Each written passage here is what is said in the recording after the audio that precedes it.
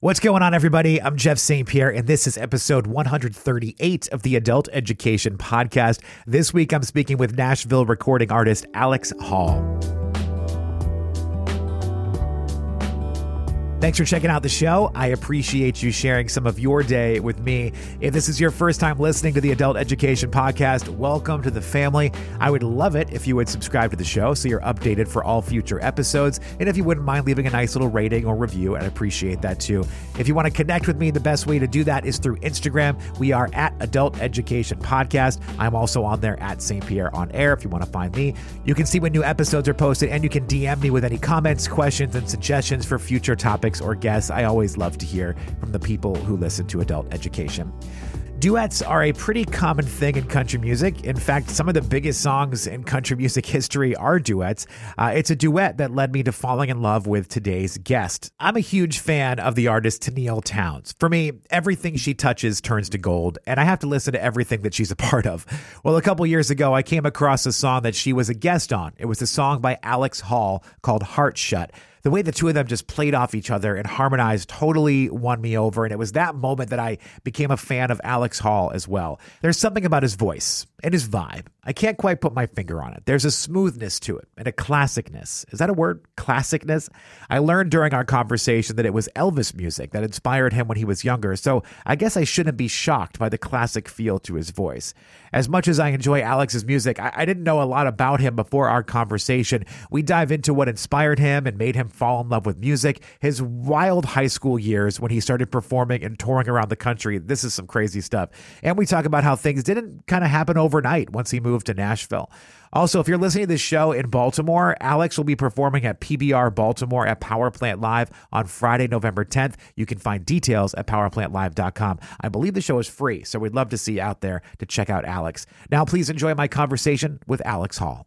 I can hear you. I can see you. It all looks fantastic. All right. My man. How you doing this morning? You know what? I've got a fruit fly problem in my house, and it's really bumming me out. Yeah. You'll have that from time to time. My wife and I just found like a tiny bag of potatoes that I guess like fell behind something in our pantry, and we didn't know it was there. And we just found it. Yeah. So we eliminated like the cause, but now we have to eliminate the flies, and that is such a nightmare. I'll be honest. I don't think I've ever had to deal with that. Like, we're really bad at keeping like just what we need grocery wise in our house at all times. It's probably not the smartest thing with a kid and all the above. But like everything we have, we eat and then it's gone. And so like I haven't ran into that issue yet. So if you end up coming up with a solution, let me know, because I will. I'm sure the time will come. Yeah, I have to hit Google. Google will tell me what I'm supposed to do now, because just trying to like catch them in the air is not working for me. Have you seen those things on Amazon that are like the fly shooter things? It's like a little gun, but it like shoots out this like web over them, and then it kills flies. I have not, but I do know the trick to kill flies, like regular flies. And my wife is always astounded how easily I catch them with my hands, because most people can't do it. So, and if anybody listening right now is a fly expert and this is wrong, this is just what I believe and what works for me. So please don't hammer me too hard. But flies cannot fly up. Like, they can fly in all these different directions, but flying up is very difficult for them. So instead of, like, everybody always instinctually wants to slap a fly down, right? They want to squash it, but they can fly out to the sides super quick. So you never catch them. You always miss them. If you try to catch a fly from the sides and come in from the sides, they're so much slower flying up. So that's the way to do it. Like, if you try to come in from I did not know that. There you go. That's wild. There you go. I mean, what a way to start an interview. I know, right? Come on. That's amazing.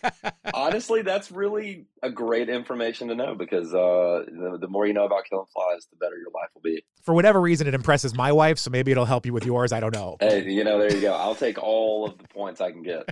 That's hilarious. Well, Alex, it is a pleasure to meet you. I've been a fan for a while now. I was trying to think of what the first song was that I heard of yours, and I think it was your duet with Tenille Townes, Heart Shut, because I'm just such a big fan of hers that anything she puts out or is a part of, I have to be a part of it. So I think that was the first thing, but I'm so glad that I found you, because your music is incredible. Oh, thank you very much, man. I equally am a huge Tenille Townes fan, and she's a dear friend and such. And so that's awesome. I'm glad that's the song that brought you around, and I'm glad that you've you continue to enjoy the music. That's means the world. I appreciate that. You've got the debut album out now called Side Effects of the Heart. I do want to get to that, but I would like to learn a little bit more about you, if that's okay with you. Yeah, absolutely, man. So first of all, I was Googling you to try to get a little bit of the bio, and apparently there's another woman named Alex Hall that's on Selling the OC. So everything that I looked up, I kept getting her, and I was like, I don't think this is the same person. We look a little different, just a little bit. It's really the beard, I think, that really throws it off, but you know. The beard for sure. That's hilarious. You know, the funny thing, I keep getting on these tangents. There used to be another Alex Hall that was like an Olympian skier or something at some point. Also not me. I'm only good at playing guitar. I can't sell houses. I can't ski. I can only play guitar. So if you see a guitar in the person's hand, that's the real Alex Hall. I was kind of astounded at how common the name Alex Hall was. Same. I didn't realize it until I started, doing stuff in the world, I guess. And then you discover there are quite a few, I need your last name because I feel like you have a very unique last name, and then everybody would know it was me the whole time, The downside is nobody can spell it, and computers hate it because it's got a period and a space. So it I never know what my name is categorized under. Like sometimes it's under Pierre, sometimes it's under S. Like I never know where I'm going to find my name. Well, it's a beautiful last name. Well, thank you. Last name. Thank you very much. Sorry, I digress. No. It's early. No, Sorry, we're good, man. We're good. Yeah, you're an hour behind me right now, so it's a little bit early for you. I do morning radio, so I've been up since 3:00 in the morning. So this is like happy hour for me right now. We're having a happy hour hilarious.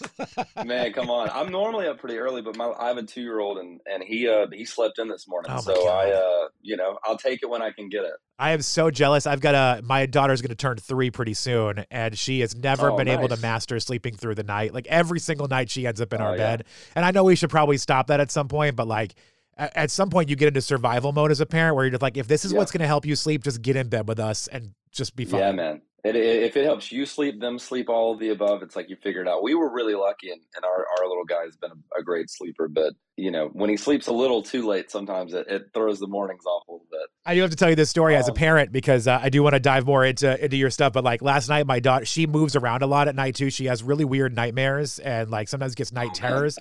But she was like a ninja last night. I mean, I don't know what was going on, but she was kicking me all night long. And she got me there was a moment I was laying on my back and I felt her rustling and I kind of woke up a little bit. And all I saw was her foot go up in the air and the heel came right down in my midsection. I was like, oh my God. The crazy thing too, those little things can really do some damage. Yes. For them to only be 2 years old, it's they can really get in there and throw a kick or a punch or something occasionally. That's hilarious. I hate that for you, but I feel the pain. It happens sometimes. I've gotten headbutted in the eye a couple times, and that doesn't feel great. They're dangerous little creatures. They are. All right, so back to the topic. So Gainesville, Georgia. I was reading a little bit about you, and I was getting conflicted ideas of when you started singing, when you started playing. One thing said you picked up a guitar at 14. One thing said your love of music started way earlier at the age of 3 or 4. Yeah. So tell me a little bit about how you came to just find music to be so fascinating that you knew it was your thing. Yeah, all of those are accurate. Music was the very first real thing that I fell in love with. I grew up riding horses and rodeoing and all of that. So that was really my overall passion, I would say, as a kid, because that's what I did every weekend, every week was ride horses, which also obviously brings around the country music love for all of that and everything, because that's just what's really around all of it. But my first real recollection of music was Elvis Presley. And I to this day don't really know where it came from. It might have been hearing it from my grandparents or something, but my parents were not Elvis fans. And really, none of my grandparents were diehard Elvis fans or anything. But as a really, really young kid, that is my very first memory of music. And I remember having this gold #1 Elvis CD that I just wore out. And I had to go buy another one because it broke or scratched or whatever CDs did. And I just got the bug of just I was obsessed with Elvis. And then I still in this way of if I love Elvis, I need to know all the other folks that were associated with Elvis. Then that led me to Johnny Cash and Jerry Lee Lewis and all the other Sun Studios guys from Memphis. And then so on and so on, and my parents were big Willie Nelson fans and Waylon Jennings fans and all of that era of country. And so I just really grew up around old classic music. And that's just, as a kid, not the coolest thing to be obsessed with, but that's just what really got me. And so when I was about 4 or 5 years old, my parents got me a guitar.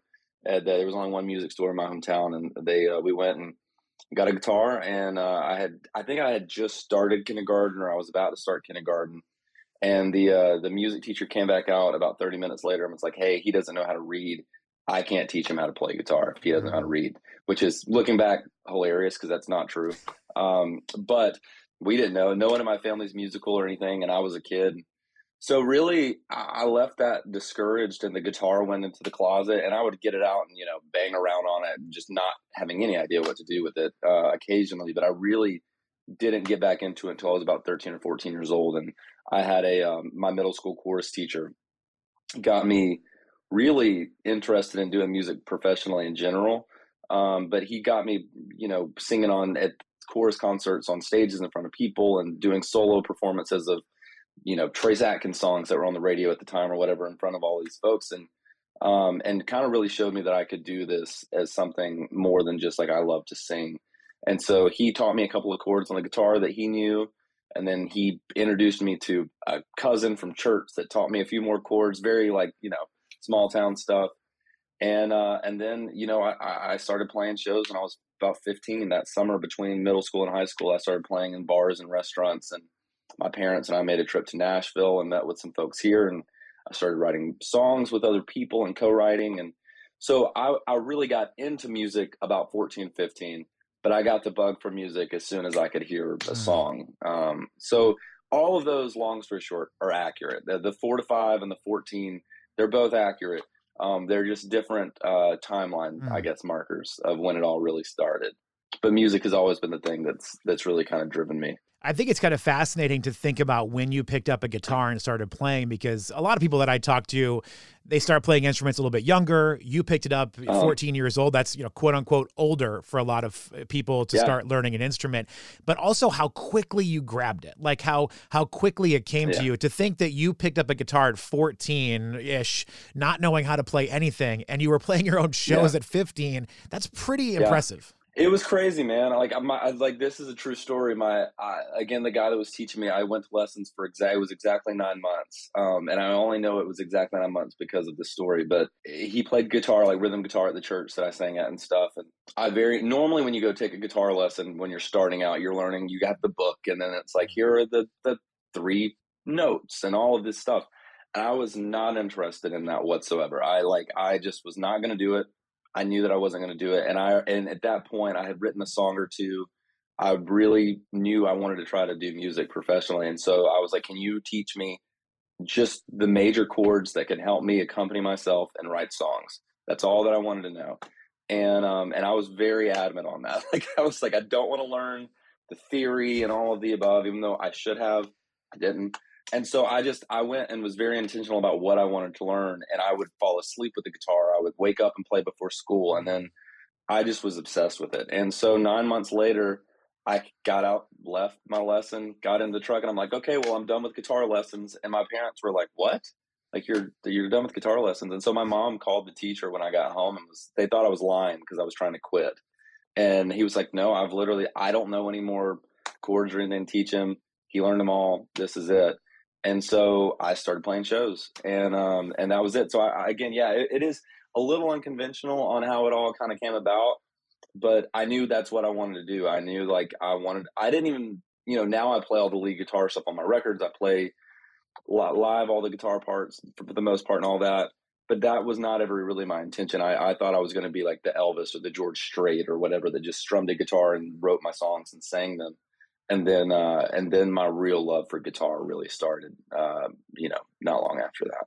I'm always fascinated too when I talk to people that grew up in the South, because I grew up in New Hampshire, and not really like a huge town, but not a small town, a suburb of Boston. Uh-huh. And when people like yourself tell stories about how you were playing shows at 15 and you were playing at, bars and restaurants or whatever, we just didn't have those places. Like, we didn't have bars and restaurants where people played. I had friends from high school that were in more like hard rock, like metal bands that would find, Knights of Columbus or whatever places that they could play and rent out for the night to perform. But it wasn't like a public space where you could just go play an open mic night or something. Like, we didn't have that where I grew up. So it's so interesting to think of like teenagers getting that opportunity in places, because it's just so not my experience. Well, and to be fair, That's not really what it was like either. Okay. My parents and I would just beg these people to let me play. So like half the places didn't have live music in them prior to me playing there. Like they were, especially country music, because it was not necessarily like there. Weirdly enough, even though I grew up in North Georgia, there wasn't a huge country music scene at the time, and so a few places like I got started playing in restaurants and stuff. Like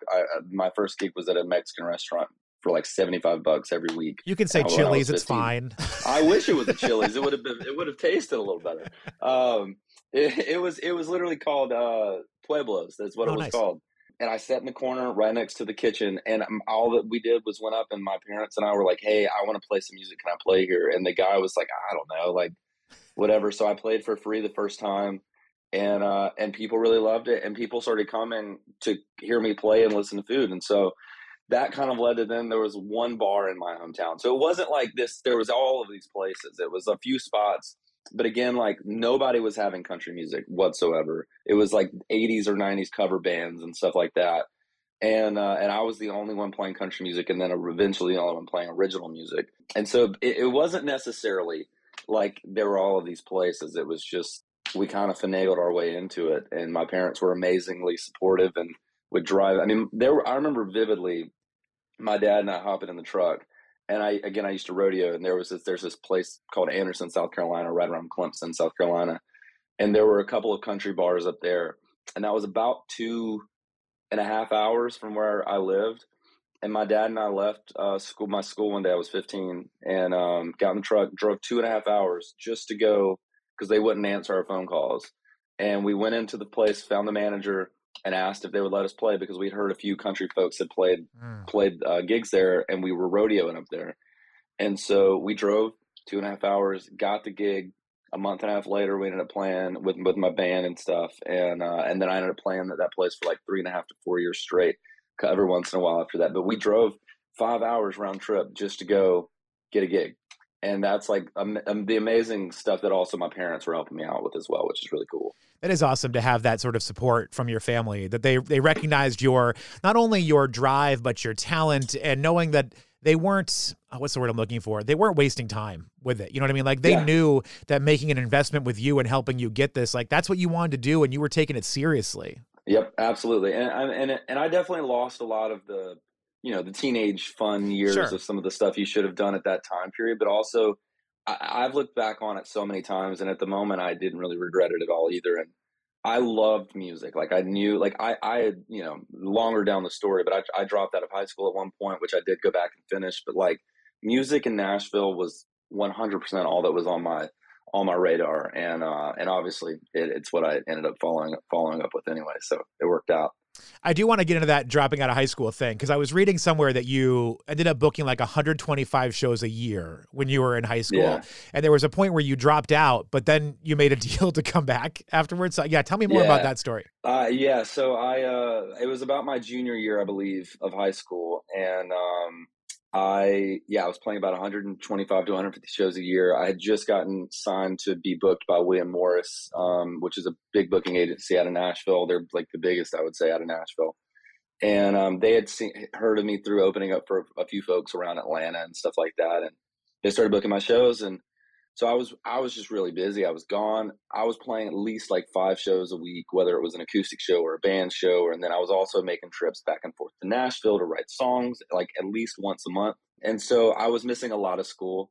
And so I basically got called into my guidance counselor's office and was given an ultimatum of, you can either not miss any more school and stay here, or you can you're going to get expelled or suspended or whatever. Long story short. And they have like these work release programs and stuff like that, but they didn't consider what I was doing a career path. But which is, to be fair, like, nobody was doing that. It wasn't like there was this handbook of 16-year-olds playing in gigs across the country. And so I talked to my parents, and we found a way for me to enroll in like online school so I could finish online. And I went and I dropped out. I left high school, and I started my online classes, and I thought that was going to, be the savior of everything for me, and I would still graduate high school. And the same thing happened. I was just so busy, and I had at that point then nobody to help kind of keep me on the rails of what school was. And so right before my senior year started, I had sat down with, again, my chorus music teacher from middle school. Him and I are still very close, and he was, I would say, a huge mentor for me through all of those years. And we sat down and just talked about it. And I talked to my parents about it, and I made the decision to go back to my high school, finish out my senior year, and I kind of like slowed down on touring and everything because I was just like, look, I'm missing out on a lot here, I think, and I've got 1 year left. I knew I wasn't going to college.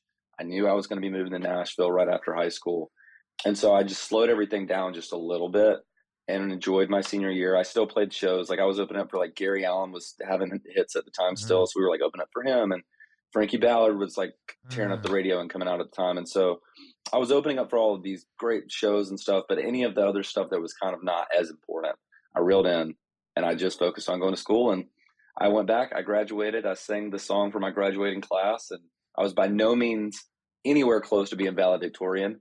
But I finished and I got a diploma, and then I moved to Nashville and I got the hell out of there and was done.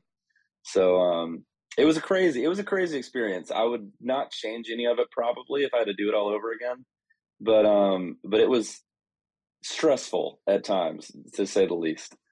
I was just talking to somebody about Frankie Ballard. I feel like, I know he still does stuff, so when I say this phrase, I don't want it to sound as aggressive as it does, but he's like one of the most interesting disappearing acts to me. Like his last album he put out was so damn good that I think it was called El Rio or something like that. It was so brilliant. And then I know it didn't work at radio as well as they wanted it to, but then he just kind of stopped. And I was like, I need him back. Like I want Frankie Ballard back. Honestly, in my life. Man, it's funny you say that because I was thinking about him the other day because I loved all of his records, man. And he's a great guitar player. Yeah. Like obviously I'm a big guitar player and fan of it. And so like, I vividly remember as a teenager, he had all these cool guitars out on stage, and he was back there, and him and I, while he was restringing his guitar the first time that I met him, we just sat there and talked about guitars. I was like 16, 17 years old. And, he was, again, tearing up the radio at the time. So to me, it was just like he was the coolest thing in the world because he played guitar and all the above, and he was the nicest guy. And he was so great, man. I hope he comes back around and makes a record and does something. I don't know what he's doing. I have no idea, But yeah, he was one of the folks I was opening up for. That's awesome. I need you to put some things in perspective here for me. How old are you? I'm 29 years old now. 29. Okay. So I've been doing it for a while. Yeah. I've been at it for a minute. All right. Well, so let me ask you this question. This is kind of jumping the gun, but since we're here, let's go for it. So you moved to Nashville right after high school, and here we are approximately 10, 11 years after you make that move to Nashville, and your debut album just came out not too long ago. Was there ever like a disheartening feeling of like, wow, this is taking a lot longer than I thought? Like you had a lot of success on your own as a teenager playing shows and getting out there, that it didn't seem to translate quite as quickly? Like, or do you feel like things have been happening the way that you wanted them to? Man, I just had that thought yesterday, to be honest with you. Like it's the music industry is a funny thing. It's March 1st of this coming year in 2024 will be 10 years exactly that I've moved to Nashville. The thing that is funny, like I believe in God. I'm a Christian, whether you are or whatever, it doesn't matter to me. It's all good. But I believe that, it all, timing is everything. And I would have loved for this all to have happened a lot faster than it has. But at the same time, obviously, as you can tell, 15 through 19, when I moved to town, was really focused on playing shows and touring. I was playing so many shows. I was touring my ass off. And I really got the whole show thing down pat. I was great. You could put me in front of any kind of crowd in any kind of room. I could do it. It was all good. I did not focus very much on songwriting. And just because I didn't know any different, I was just writing songs. I would co-write occasionally with folks that would do it with me. But that wasn't something that you did down in Georgia. That's very much a Nashville thing. And so when I moved to Nashville, I couldn't tour around Georgia and stuff quite as easily because I didn't live there anymore. And so that kind of stopped a little bit. And then I got a publishing deal about 9 months after I moved to Nashville, which means, you get paid a salary, a lump sum of money to write songs for a company. They book your rights, they get you in the rooms, all of the above. And so the story does have this kind of, it feels if you kind of are looking at it as like a graph, I guess, like it has this whole like teenage years going up. And then it does seem like if you're looking at it trajectory wise, like it flattens out a little bit. And again, I would have loved for it all to have happened a lot quicker. But I spent the next 4 years of really me moving to Nashville. I got my publishing deal, like I said, just focusing on songwriting. Like I kind of quit playing shows. I sold my van that I toured in. I sold my trailer that I toured in.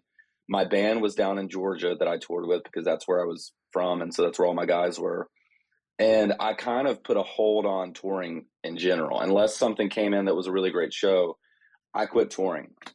And I just wrote songs. And I wrote sometimes twice a day, sometimes 3 times a day, and sometimes once a day. But I was writing 5 days a week, pretty much every week for 4 years. And I don't regret that at all either. I think that it did, again, push my timeline out a little farther than it maybe would have been in a lot of other scenarios. But it also allowed me time to write with a million different songwriters in Nashville. And I would go to New York and write with some folks. And I really learned the craft of songwriting in a way that I never would have been able to have the time to. And I'm also thankful that I had a publishing company and a mentor as a publisher that kind of helped me do that. That kind of put a time breaker on all of it there. And so I spent those 4 years writing songs. And then right at the end of that deal, when it was ending and I was going into a different publishing company, I got offered my deal with Monument Records, which is where I am now.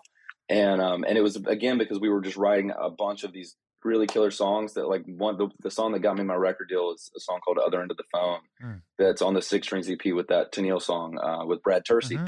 And Shane McAnally had heard that song, loved it, invited me into Monument Records. And there's obviously a lot more stuff happened in there, but like, that's kind of what happened there.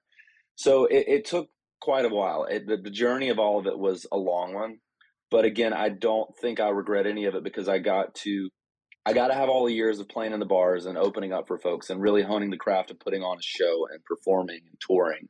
And then I got the same amount of time to focus on recording and writing and working more on guitar and getting better at playing guitar too, even though, I really cut my teeth in the bars so that I'm very much a live musician. Now I've gotten my record deal and I've had the time, thanks to COVID, to, really focus on that too. So like I've weirdly had these kind of like 4-year increments of my career and they're all vastly different, but it has taken a long time, but I've had the ability and the time to really focus on each one of those crafts. And I feel like, and I would not by no means call myself a master because I'm trying to break into this whole world very much right now. And I know that, we're trying to start to sell tickets and all of the above.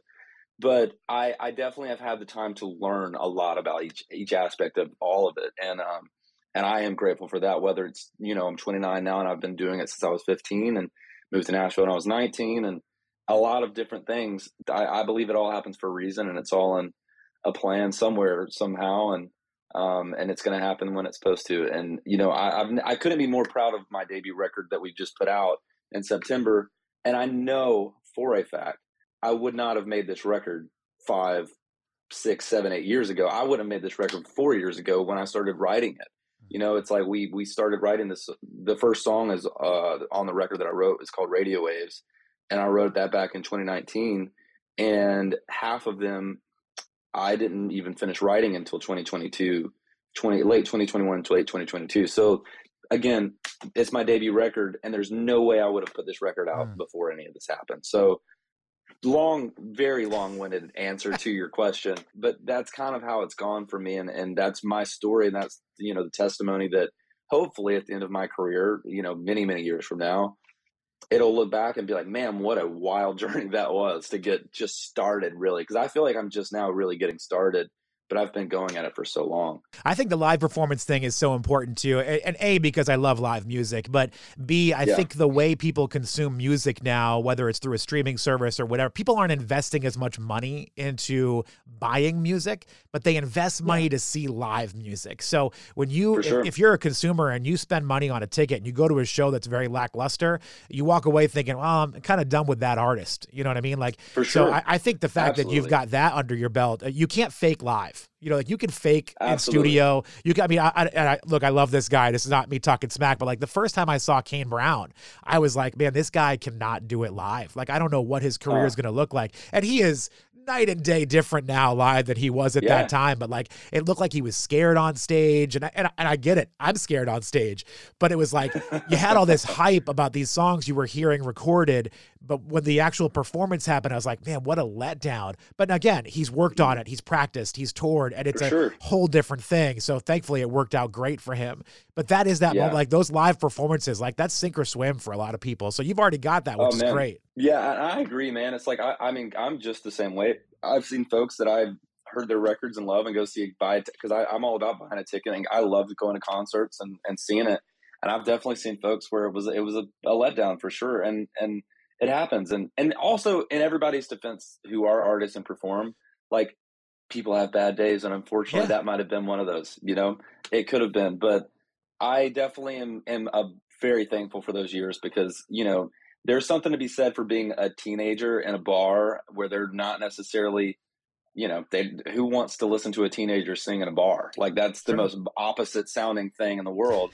And so it was my job to get their attention and keep their attention and want them to come back next time I come back to that town. And so it was priceless. It was completely priceless for me to be able to do that. So long journey, but we're still rolling with it. We're still rolling with it. I love that this is the journey for you. I know it might not have happened as fast as you wanted it to, but I feel like it is happening at the right time. I got to tell you, on Side Effects of the Heart, that's the debut album. Side Effects of the Heart, the song is probably my favorite on the record. I love Her to Hear. Oh, thank you, man. That song is awesome. And whenever I listen to Denim and Diamonds, it's got this like, and correct me if I'm wrong, but it's got this vibe of like, I'm picturing an under the sea like dance from the 50s or 60s, like something out of Back to the Future. It's got that sort of cool like throwback vibe in that song too. And I love that you channeled that. It's funny you said that because we wrote that song. There's another song on the record called I Know a Guy.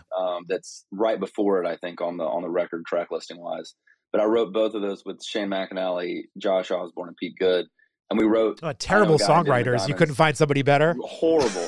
No, honestly, I couldn't. They just happened to be, looking for a gig that day. And so I let them into the room. But we wrote those songs in the same day. We started with I Know a Guy. And then in the middle of I Know a Guy, we wrote Denim and Diamonds and came back and finished I Know a Guy after it. And my idea for Denim and Diamonds, I had that title for a while and didn't know how to write it quite yet. And my whole vision for it, though, was Urban Cowboy, the movie, the John Travolta movie I think it's from like 1978, early 80s. And it kind of is what, at the time, I wasn't alive yet, but I love old things. And at the time, though, it made cowboy culture very cool. Yeah. Like the whole, like everyone, whether you were a cowboy or not, you were a cowboy. And in the images, though, it was like the disco ball and the sawdust floor and the whole thing. That was my vision of the song. And so it's really funny you say that. It's like, it's very much a throwback feeling song. And so I'm glad that it made you feel that way, long story short, because that's what it was all about.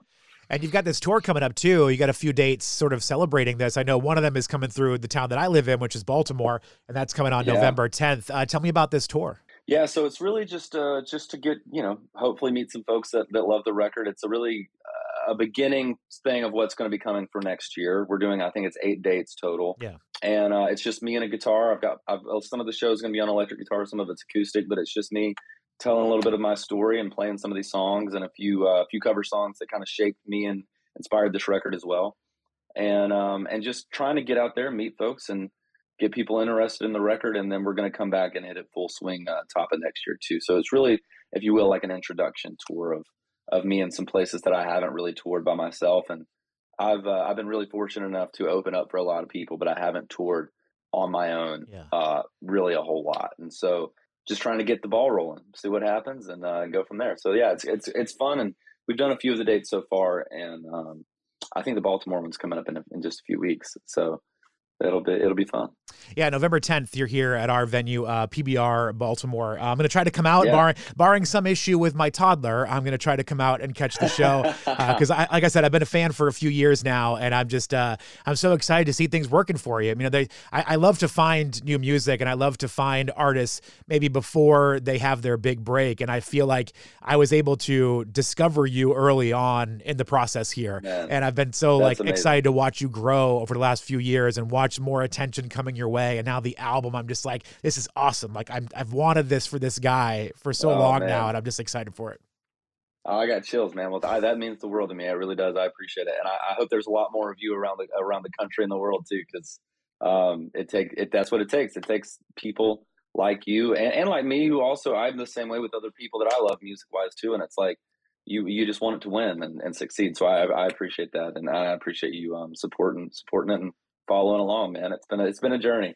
It's been a journey. Well, before I let you go, I want to give you one piece of advice from my perspective on my side of things from the radio business, because one thing, I got into this business sort of accidentally. I just loved music. And when I went to college, I wanted to do a college radio show so I could share the music I loved with other people, and then sort of backed my way into the radio business as a whole. So for me, I found my way into radio because I love music. Not everybody that programs radio loves music with that same sort of passion. And that's fine. That's their thing. Radio is also a business, and they know that business aspect of it. So my piece of advice to you, as someone who's trying now to get on the radio really for the first time as an artist, don't be disheartened immediately. Like, take it in stride. I think some people watch the charts and they follow ups and downs very closely, and it can really tear a person apart if you put too much focus on, why don't they like me? What's this? And you got to take it in stride. And I'm not saying don't care. I'm just saying take it in stride and don't get disheartened by one person saying they don't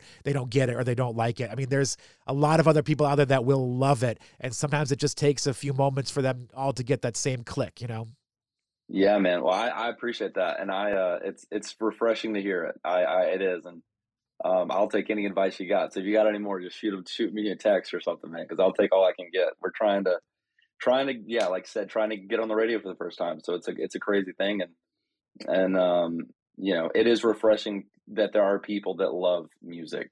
And, cause like I said, even on the, which is crazy to me, but on the songwriting side and all of the above, there are so many folks who think of it more on the business side of it, because again, it is a business at the end of the day, but that don't care as much about the art side of it as the business side. So I think there are folks in all aspects of what we do that way, but it's like, I'm connected to the folks who love the music more than anything. And so I appreciate that advice, man. And I'll definitely try to hold on to it.